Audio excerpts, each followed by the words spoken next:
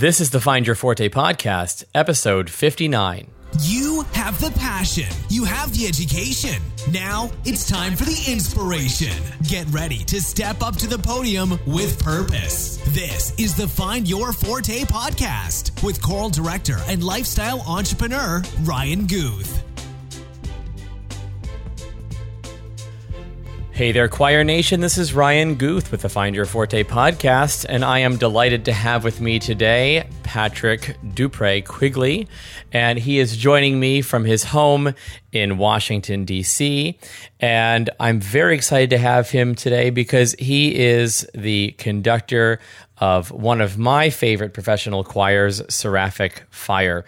Now, I'm going to let him do a little bit more introduction of himself in just a second, but before I do that, I need to ask him a question. Patrick, Choir Nation is ready. They're at the edge of their chairs, folders open, and looking your way.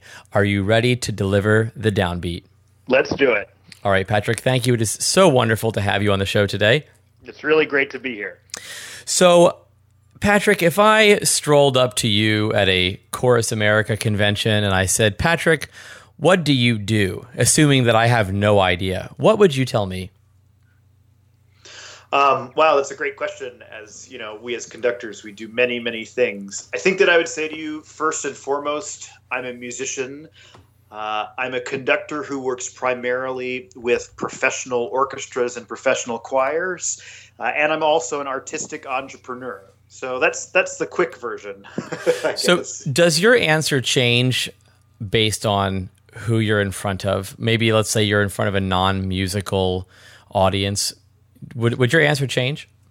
I don't think so. No, because I think, as entrepreneurs, if I said I was just an entrepreneur, I don't think that does justice to what we do as, say, artistic entrepreneurs. I'm a musician first, and my musicianship has pushed me to become an entrepreneur because I want to get what I do out there, and I want to make a living, and I want to also I think that what I and what my ensemble does is important, and it's worth people hearing and consuming. And so I think the entrepreneurship came as a result of being a musician. So I don't think it changes, but I do think that, perhaps I might stress one thing more than the other, depending on where, but always a musician first. Now, a lot of entrepreneurs consider themselves to be relatively unemployable type people. Do you feel as though you fall into that category? No, I hope not. Half of my life is as a guest conductor, so I do hope that people do find me at least somewhat, if only temporarily, employable. But I think that entrepreneurs have a particular bent toward finding ways of doing things as that are not exactly the way that they've been done before. I think that convention is one of those things that I think if you got a bunch of entrepreneurs into a room and asked them what they thought about convention, there'd be a lot of sort of eye rolling. And I think that's really the entrepreneurial personality, which is not accepting convention as gospel. They're problem solvers. Yeah, that's definitely what we end up doing. How do I get from A to B in a lot shorter time than has been happening before? So I'm going to come back to that, but I do want to go back to the unemployable thing for a second, because even as a guest conductor, you are still the captain of your own ship. And so did you ever find yourself frustrated in an employment situation that you said, you know what, this doesn't feel right to me? And I'm asking this completely selfishly because I find it very difficult to not be the captain of the ship. So this is a selfish question for me. Sorry, Choir Nation, but I'm sure there are other people out there that feel the way I do that maybe don't feel as though they have permission to feel that way. So I think there's two answers to this question. Yes, I have been in situations where I think that that a bad employment situation was something that thrust me to sort of leap onto my dreams of being an entrepreneur quicker than I perhaps would have in other ways. I mean, I think that I've always been sort of destined for the path of being an entrepreneur of some stripe or another. While I started Seraphic Fire, I started simultaneously while taking over a really large church program in South Florida. And I spent 3 years in that job, and I think musically it was incredibly fulfilling. As an employee, it was one of the hardest things I've ever had to go through. I had a boss who was I try to find a polite way to say this. It's hard to say. That's okay. I had a boss who he and I did not click from a personality standpoint. I think most people have bosses they don't click with from a personality standpoint. But I think that a sort of, two Irish people in the room went from being sort of jocularly sort of, teasing to something that became adversarial to the point where I just couldn't do it anymore. Mm-hmm. And I was already at that point thinking about when Seraphic Fire would become my full-time employment. And I think that was one of the big things that pushed me over into just saying, look, if I'm spending 5% of my time working on this one project, which is sort of taking off, if I scale up to 100% of my time, can I make it my living in 8 to 12 months? And if I had had a wonderful boss and an incredibly fulfilling job, would I have taken that step? It probably wouldn't have been. I probably wouldn't have done it as quickly, and maybe I wouldn't be where I am now. At this point, I sort of I'm very thankful for that job, because it taught me. It taught me what I never want my employees to feel about me, but also what my limits are as to what I can take. Mm-hmm. And it's a lot, but I know that I never want to get to that place again. I know what the warning signs are now. Okay, and, so can you, Patrick? Sorry to interrupt, but can you bring us back to? Give us a very quick overview of Little Patrick, and then how Seraphic Fire got its beginnings. Because I know it started with 7 people, 3 concerts a year, much like most professional startup choral ensembles. And tell us how it started and got from 7 people, 3 concerts a year to where it's at now. And this is going to be probably a long answer, and that's okay, but I'm willing to listen. So I've been working with choirs, and really actually sort of professional or people who were professionals who perhaps were not getting paid since I was 13. I got my first real choir master organist gig when I was 13 in high school. I substituted for my choir teacher at the time at a church that she was a sub for. They were without. And she was not going to commit every Sunday to doing this, but she said, I have a student who's an organist and who's also, has aspirations toward doing a little bit more in terms of choral music. And so it was a church in New Orleans East, Claiborne Presbyterian Church. And I got there and I played a service and it went well. And they said, would you like to stay around and be our organist? And I said, that'd be great. And they said, oh, and by the way, the organist also conducts the choir. The choir was 7 people all of whom had been professional singers at some point in their lives. Some of them continued to be. Some of them had moved on to other jobs, but all of them were members of the church, and this was sort of their ministry was to be the 7-person choir. How did that go, Patrick? You're 13 years old. Were you taken seriously? I had a hell of a lot to learn. And so for the first year, rehearsals sort of went like I I would ask them, okay, what did you usually sing this week last year or in previous years? And they would give me some suggestions. I'd figure out the things, one, that I could actually play. And so once we narrowed that down, we started working on it. And they sort of taught me how to lead them. That's awesome. They would say things like, "Look, right here, you need to when you're playing that, we need to know where to breathe. So you need to breathe for us here." Or, you see, when you play it like that, it's so slow that we can't sing that all the way through without taking a breath. Can you play it faster? And so my first year on the job, they were very willing to sort of treat it almost like a master class for me.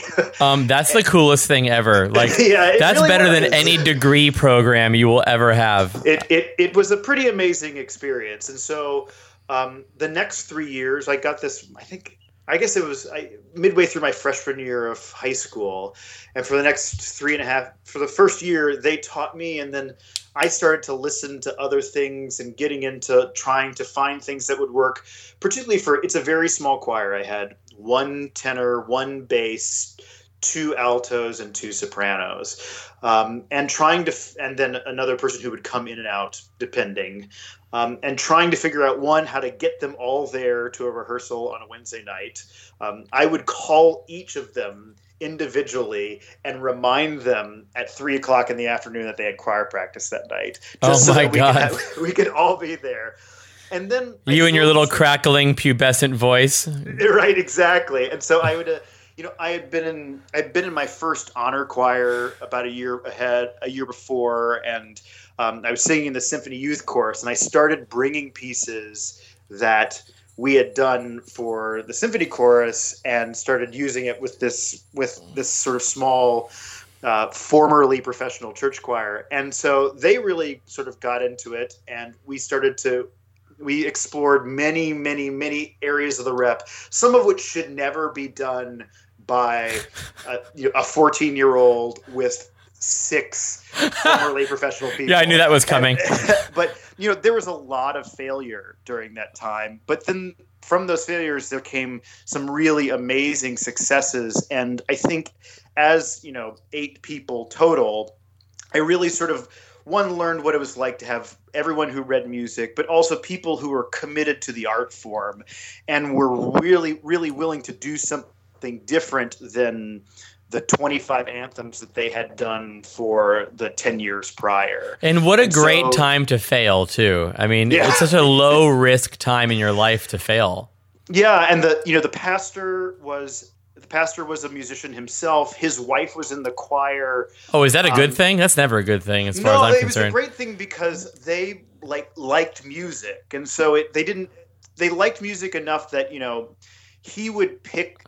I never picked the hymns, which I think was a very good thing, because I grew up Roman Catholic, and this is a Protestant church, and so I would try to find things that were based on these hymns and looking back to older stuff, and so it was a really eye-opening experience for me. But I think that they were my greatest teachers. I learned the human voice and the professional singer really from the inside out in a non-judgmental mentorship way, in the way that, say, singers used to learn how to sing, 200 years ago, where you would go at 13 to become the lawn boy for your teacher and take a lesson every day for an hour, and they would be there as you warmed up and as you sang, and you did it every day, and then you went and you worked on the lawn, and you did the laundry, and you cooked,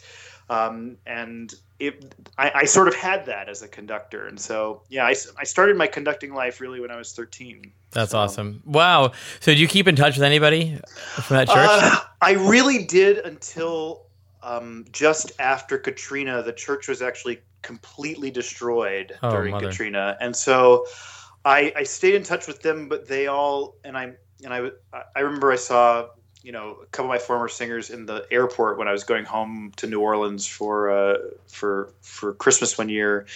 But I used to go back when I would be home and just sit in on a service and say hi to everybody at the end, or but they all had to find. Many of them moved to different places and are all around the country now. So, or have passed away. So I don't see them that much anymore. I wish I did, but I honestly don't know where they are. I just hope they know how much they did for you.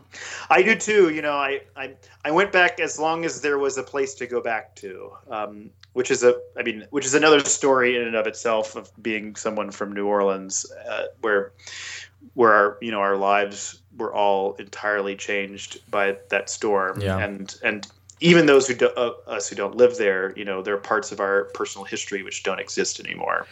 Okay, so give us the 30-second from 13 through 2002, and then tell us a little bit about starting Seraphic Fire. Sure.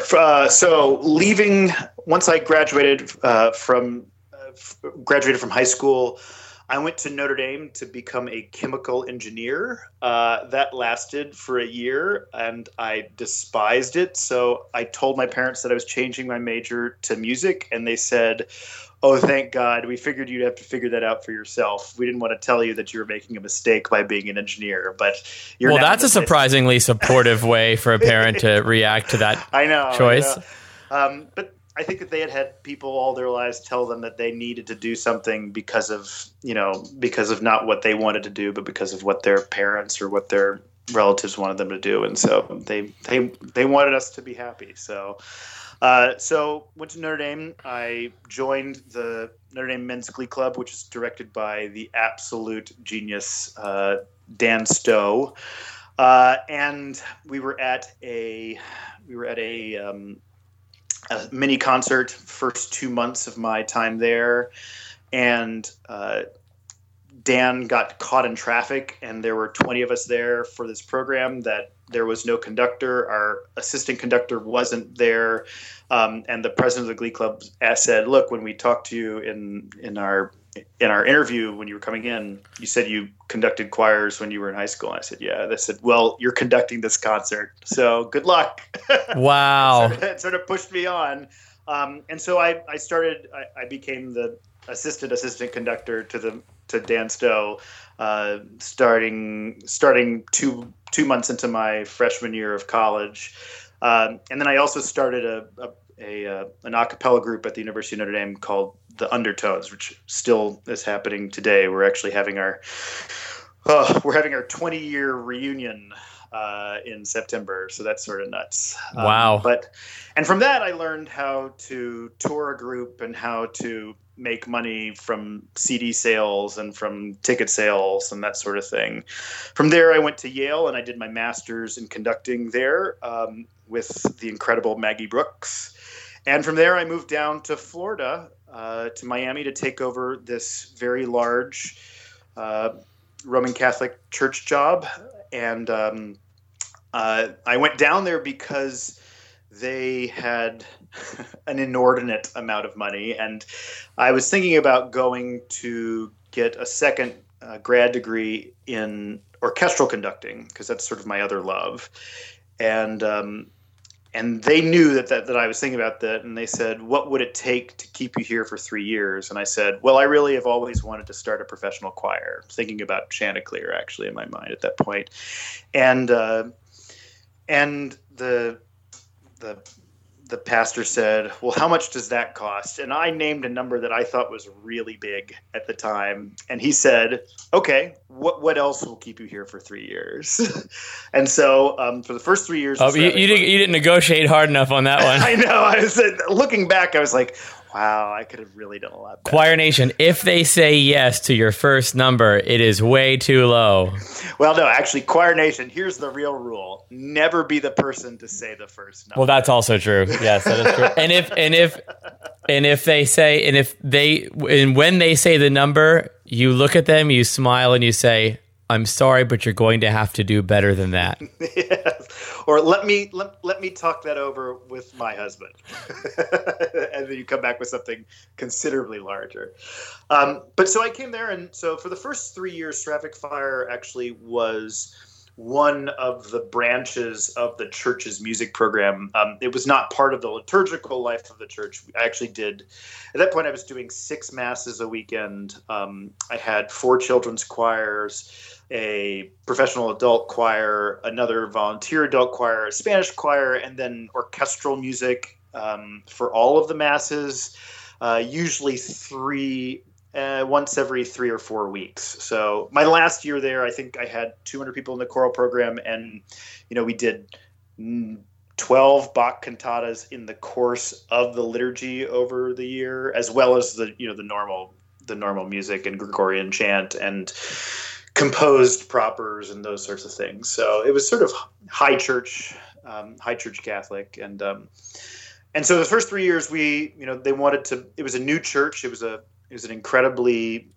built neo-Gothic building. It had been opened 6 months before I arrived there and had acoustics done by Kierkegaard, and they wanted people to come into the church. And so I designed a concert series, 13 concerts a year, and Seraphic Fire was the center of that concert series. And we got to the point where third year there, I think when our Messiah had 1,500 people there. There was not a seat to be had for our B minor mass.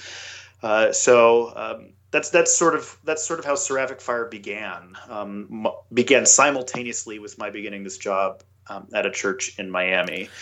So I want to point out to Choir Nation that you didn't just start a professional choir. You actually had something built in that helped to sort of boost this choir's ability to reach an audience, which was funding from the church, and that you were able to make them a centerpiece of a concert series. So I mean, that's a little bit of sort of hacking the system, in your favor to start this ensemble. I mean, this is not just totally from scratch. I mean, it was from scratch, but it sounds like you had an initial bit of support to get started. I did. I mean, the fact that we had our budget taken care of for 3 years was an amazing thing. It was also for year 4 when we went out on our own, and we had only given free concerts at that point.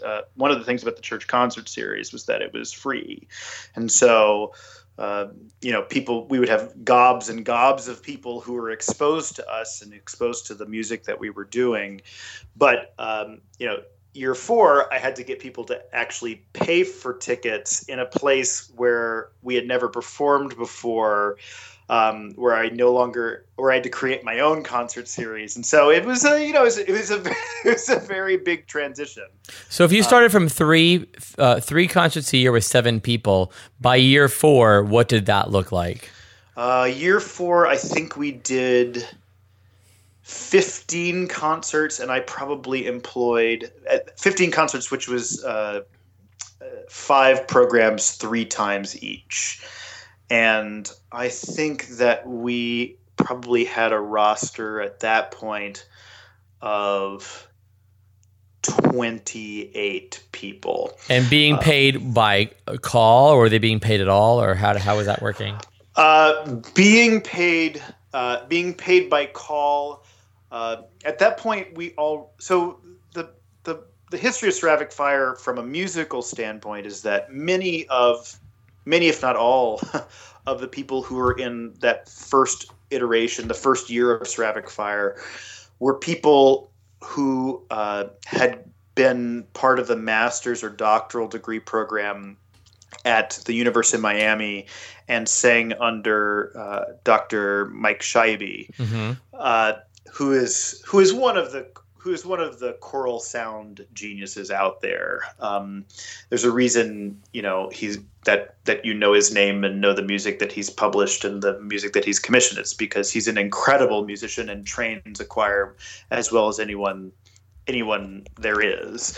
And so there were And by the way, he's also episode 24 of the Find Your Forte podcast. So head on over to ryanguth.com/024 to listen to an awesomely inspiring conversation with Dr. Joe Michael Scheibe. So, okay, continue, Patrick. And props to Mike. Hopefully he's listening. So, and so there were a number of first-year master's and doctoral students in both voice and choral conducting who started the group with me. And when I was starting year 4, all of those people were at that point had completed their master's or doctorates and had moved on to other jobs. The vast majority of them were moving as I was leaving my job at the church. They were moving to all over the country to take jobs where, the academic life led them. And so I had a choice to make. I had to figure out, either I'm going to have to start over from scratch every 3 years to find university students and hope that Mike stays at the University of Miami, to find university students and former university students who live within driving distance of South Miami, to make this program, or we can change the way we do rehearsals. At this point, we were rehearsing, once a week on a Tuesday night for 3 hours. We would have seven weeks of rehearsal and then a concert. Figured, well, why don't we try to keep the band together and bring everyone back to Miami? And so we sort of built into the fee that people got. There was a per call. In addition, there was a travel and meal stipend that we gave an X amount that people would buy their plane tickets, and would also give them some extra money for food while they were in town. And we put them all up at host families. And we had volunteers who would either pick them up or would loan cars for that time period. So, and so we started that way. And some of those people couldn't get off for the first season for all of the concerts. And so we started looking around for other people who could fly in and perform with us. And I think a lot of people who perhaps follow the professional choral world know the names of these people who were, like me, sort of, baby professional choir people at the time. Catherine Mueller and James Bass and Matthew Tressler. These are all people who, now run big programs and are a staple of the professional choral scene. But then we were all sort of, feeling our way together. So, and there's a generation of those people growing up right now. So exactly, there's going to be another iteration of something like a Seraphic Fire, or something like that's hopefully more unique than what you've already done. But this is I want to point out to Choir Nation. I mean that Patrick found a group of people that. It was filling a need for them to have additional choral experience in the Miami area, and he was able to pay them. He was able to keep the group together, most of the group together after they departed, and bring them back. Now, what happened with the funding after those 3 years? I mean, did you at one point, how did you split off of the church? In the last 4 months while I was at the church, I was also establishing the 501c3 for the organization. And we sold subscriptions for the next year. And I figured out that if we could sell 150 subscriptions over the summer, that we could probably make it to our first concert, at which point the ticket sales from the single ticket buyers could get us to our second. So what was that? What was that number? Do you remember that number? I think it was 150 subscribers. Well, I mean, what was that? What would that equal in revenue? Oh, I think at that point, I think it was like maybe $30,000. Okay. It was it's an amount that seemed so incredibly large at the time. Which once you reach that amount, you realize it's not that hard to do that. But God, if I had to do 30% more, that's really hard. And then you do 30% more. But you did the numbers. I mean, you did the numbers and you realized that this is what you had to do in order to make this happen. And that I mean, you're essentially bootstrapping at this point, and getting from your first objective just to get to the next one, and then you got to use that one to propel yourself into the next one. So, this is very interesting. What was the subscription price, and what did they get for it? I think, I'm trying to think of what our ticket price would have been back then, but I think our single ticket price at that point must have been $25, and we had a subscription rate that was 15% off if you bought all the tickets in advance, and we had a senior subscription rate that was 20% off if you bought them all before the first concert. And how many concerts would they get? They get 5. Okay. So and so we did that. Parallel to that, I also I had for 3 years. I'm a saver, and so I had saved enough money that I knew that I could pay my rent and feed myself for 12 months without taking a salary if the organization paid the COBRA on my healthcare plan, which is for those of you who are listening, if you leave a job and you have healthcare, but you don't have a job that you're going to, your job has to provide you with the ability to pay the amount of the healthcare. And so I paid the amount of the healthcare for those 12 months that was being paid for me. This was before the Affordable Care Act. Otherwise it would have been very, very hard for me to find healthcare on my own. So Ceramic Fire essentially paid my healthcare that first year, and everything else went to pay for musicians and for my first halftime assistant, Gabrielle Tinto, who was the first administrator of Seraphic Fire. And so between the two of us, she working halftime, although it was substantially more than halftime, and me working all the time, but getting paid for none of the time, we made it happen. So when did you first start drawing a salary? 8 months in. So 8 months into leaving your job? Yes. Okay. Yes. 8 months in. I mean, it wasn't much of a salary, but it was something, it was, I think at that point it was 2005. I guess it would have been 2006 at that point, and I think my first year's salary was $21,000. Right, which is poverty. Yes, but it was poverty with the possibility of being a slightly less poverty the year later. Well, wait. Well, now, were you doing something else to supplement your income at the time? I was playing. I was taking gigs as an accompanist, and so accompanist and an organist, and so I did. If you have even the most modest of skills of playing the organ, which mine are only modest, I'm a reasonable service player, and that's about it. There's always someone who wants to take whatever Sunday that you're talking about off, and so I played a lot of weekends for a lot of people's vacations. Gotcha. So, Gotcha.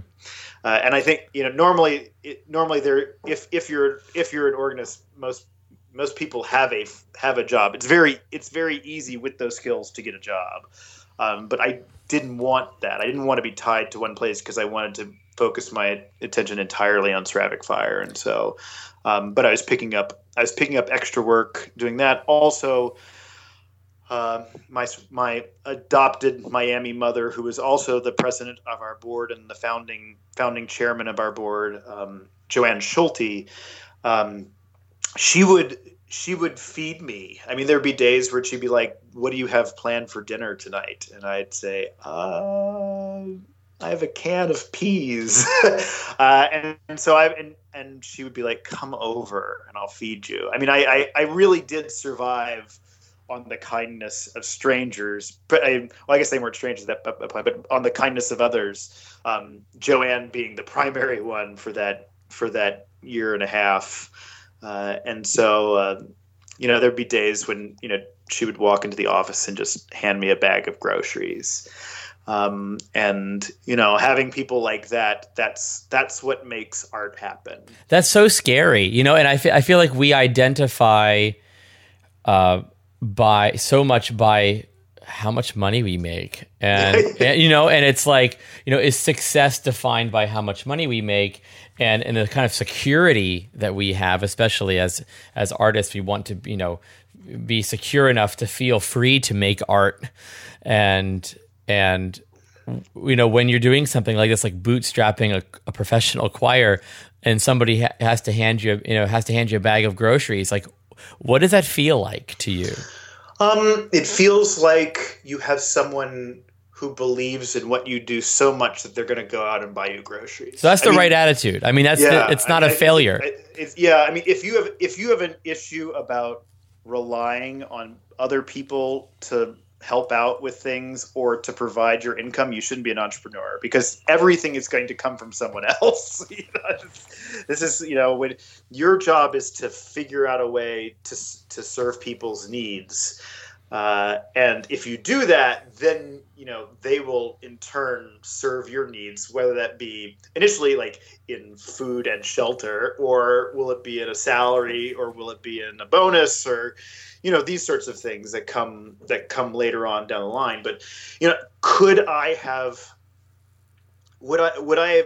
at that point, I was so excited to be doing what I was doing that I didn't care if I ate trash at that point. And I didn't have to, fortunately. I had people who were caring for me. Mm-hmm. But I was so hungry for the art and for the group, and it was it was so much a part of what I wanted it so bad that I was willing to starve for it. And that is something like if you're willing to like starve for a few months, that sort of tests your resolve as to how committed you are to your idea. Oh, hell yeah. To like your thing. And if you're not willing to starve for a few months, like, why aren't you? And if you're not, like, then maybe it's not for you. Maybe this life isn't for you, because there've been various times over my 15 years with Ceramic Fire when, certain things where I've had to defer salary or had to do other things that, comfort went to contingency very, very quickly. Mm-hmm. But it's part of the job. It's part of being the boss. It's part of being able to call the shots. Well, entrepreneurs live a life that no one else would dare to live, so that they can eventually live a life that no one else can live, So right. there's a price to pay for doing what you love every day, but eventually it pays off if you keep at it. So it does if you keep at it and are smart about it. Like, let's put two things in. Well, that's true. That is true. There are plenty of people who keep at it who never make it because they do crazy, stupid things. Right. Like spending more than you have in the bank every year. Like, at some point, it's over. Part of being an entrepreneur is serially living below your means, mm-hmm. no matter how meager those means are. If you listen to any profile of an entrepreneur, there's always that point where they lived on the floor and they ate grilled cheese. Like, that is that is the common thread I hear in most successful entrepreneur stories. And I listen to so many in Choir Nation. If you want podcasts to listen to, I'll give you the ones. But I mean, honest to God, every entrepreneur sacrifices in order to live their dreams. Yeah. And I think that, if you're not willing to starve for it, why would anyone else be willing to pay for it? Exactly. It's like, starting over is not the worst thing that can happen to you in your life. That is not the worst thing that can happen. But the worst thing that can happen is never trying and then living with regrets. Oof. Yes. Like regrets are much worse than an empty bank account. And it's admirable to start over. I mean, when you can admit that you're going down the wrong path and you can correct it. And, people see that, and you may, I don't know, you may have people that say, oh, Patrick, you should really, you could do this. It's such a safer option. And, but you got to be true to yourself, and you got to say, is this going to be fulfilling to me? And starting over to be more fulfilled and live without regret is so admirable. And whether people tell you that or not, I mean, it's such an admirable quality. Yeah. I think, as you look, I mean, there are that very, very small percent of people who either luck into insane amounts of wealth, whether it be through their genetics or through simply being in the right place at the right time. And that does happen. But if you wait for that to happen, you're not going to be one of those. Because those people who that happened to never waited for it. It just happened. They hit the lottery, and then they are in poverty 2 years later. Yeah. I mean, I think that, the primary thing about entrepreneurship is that I have learned 10 times more from the rejections and failures that I had than from the immediate successes. Yep. So it sounds so cliche, but it's so true. Yeah, it's so true. It's amazing what you try to figure out when you're hungry. It's really easy to make a business plan when your stomach's full, but it's really you actually have to make tough choices when you're hungry, and they're usually the right choices from a business standpoint. I certainly have stayed up sleepless nights, worrying about whether or not I made the right decision, but in the end, I made the business decision that was going to best benefit the organization and the bottom line, and that would keep the organization running. And I think that our longevity has borne that out as the right way to go. But again, if you're just comfortable, I hear from a lot of people who want to go out and start their own professional choirs, and they're like, "What do you do to do it?" I'm like, "I don't know, just you do it." I mean, right? Like, you do it and then see what happens, and if it didn't work out, try something different. They're like, "How did you quit your job?" And I was like, "Well, I quit my job." Right. And then I had to figure out how the heck I was going to pay my rent. Exactly. And so, it's amazing what that does to your motivation level. I'll tell you that. I mean, taking that jump. Now I'll tell everyone who are like, maybe I should just quit my job today. Don't quit your job today. I knew that I was going to leave, I think probably January, February, March, April, May, 5 months before I actually did. I made the decision that I was going to quit my job on my birthday, December 1st, 2004, and I left on May 15th, 2005. I knew that I was going to quit my job the day I got my job. I don't think I knew at that point. Oh my God. They're like, "You're going to be in education forever?" I'm like, no, I don't think so. It sounds like me being a chemical engineer. Ay. So, but I would say you can't. Nothing can be done out of passion. Like, there has to be a lot of passion, but passion without precision and planning is chaos. Patrick, as a relatively impulsive individual, I know for a fact that passion can get you in a lot of trouble. So how did you manage, or how did you become aware that you needed precision along with passion? Did you get into was there a failure moment in your career where you're like, "Whoa, I need to grab the reins" or something? Where did you come to that realization?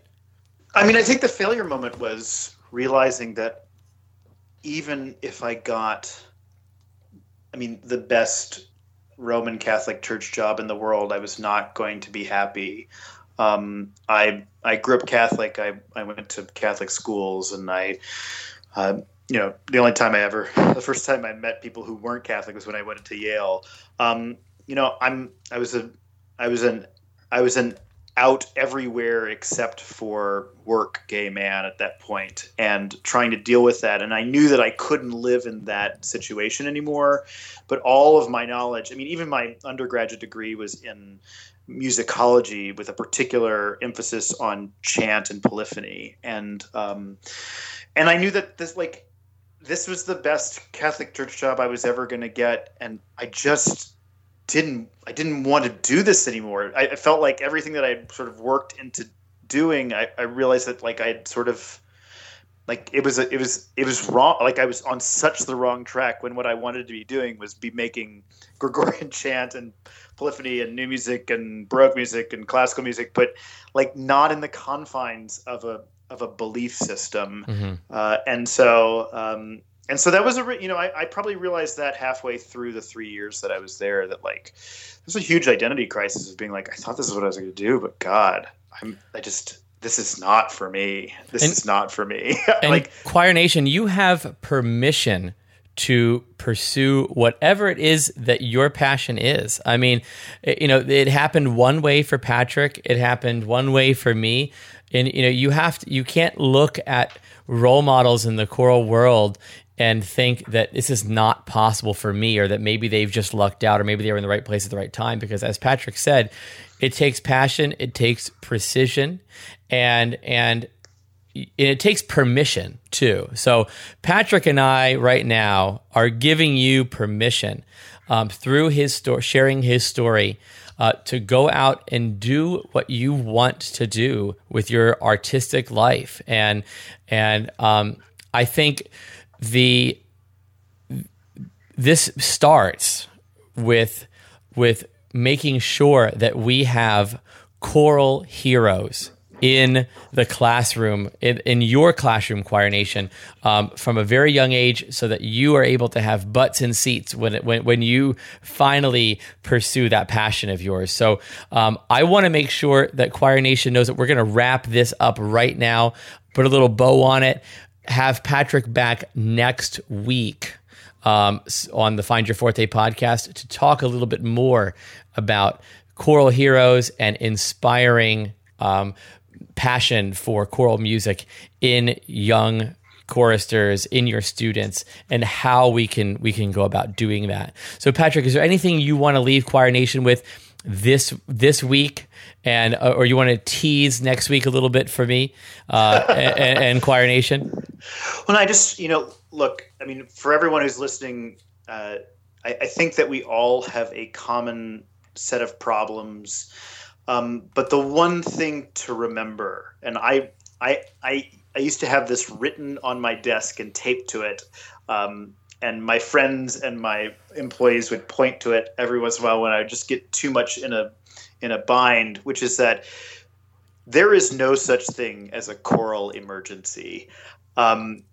If someone in your choir chokes, that's a medical emergency and you have to take care of it. But if you are in a place where you are putting yourself into the hospital with so much stress because you don't know how you're going to get your programs printed, these are first world problems. Step back.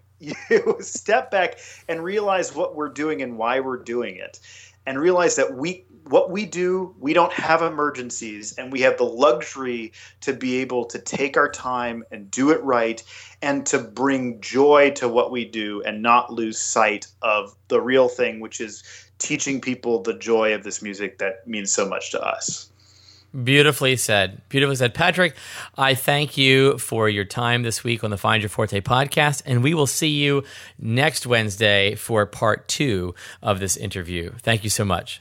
Sounds great. All right, Choir Nation, thank you so much for joining me for the first installment of Patrick Quigley on the Find Your Forte podcast. I want to make sure that you know to support the Find Your Forte podcast on Patreon. Patreon is a platform that's like an ongoing Kickstarter. It allows me to keep doing what I'm doing and not eat grilled cheese sandwiches. But I mean, I still like grilled cheese sandwiches, but maybe I just eat more of them or whatever. But it allows me to spend more time providing value to you. So there are some wonderful goals that are up on Patreon.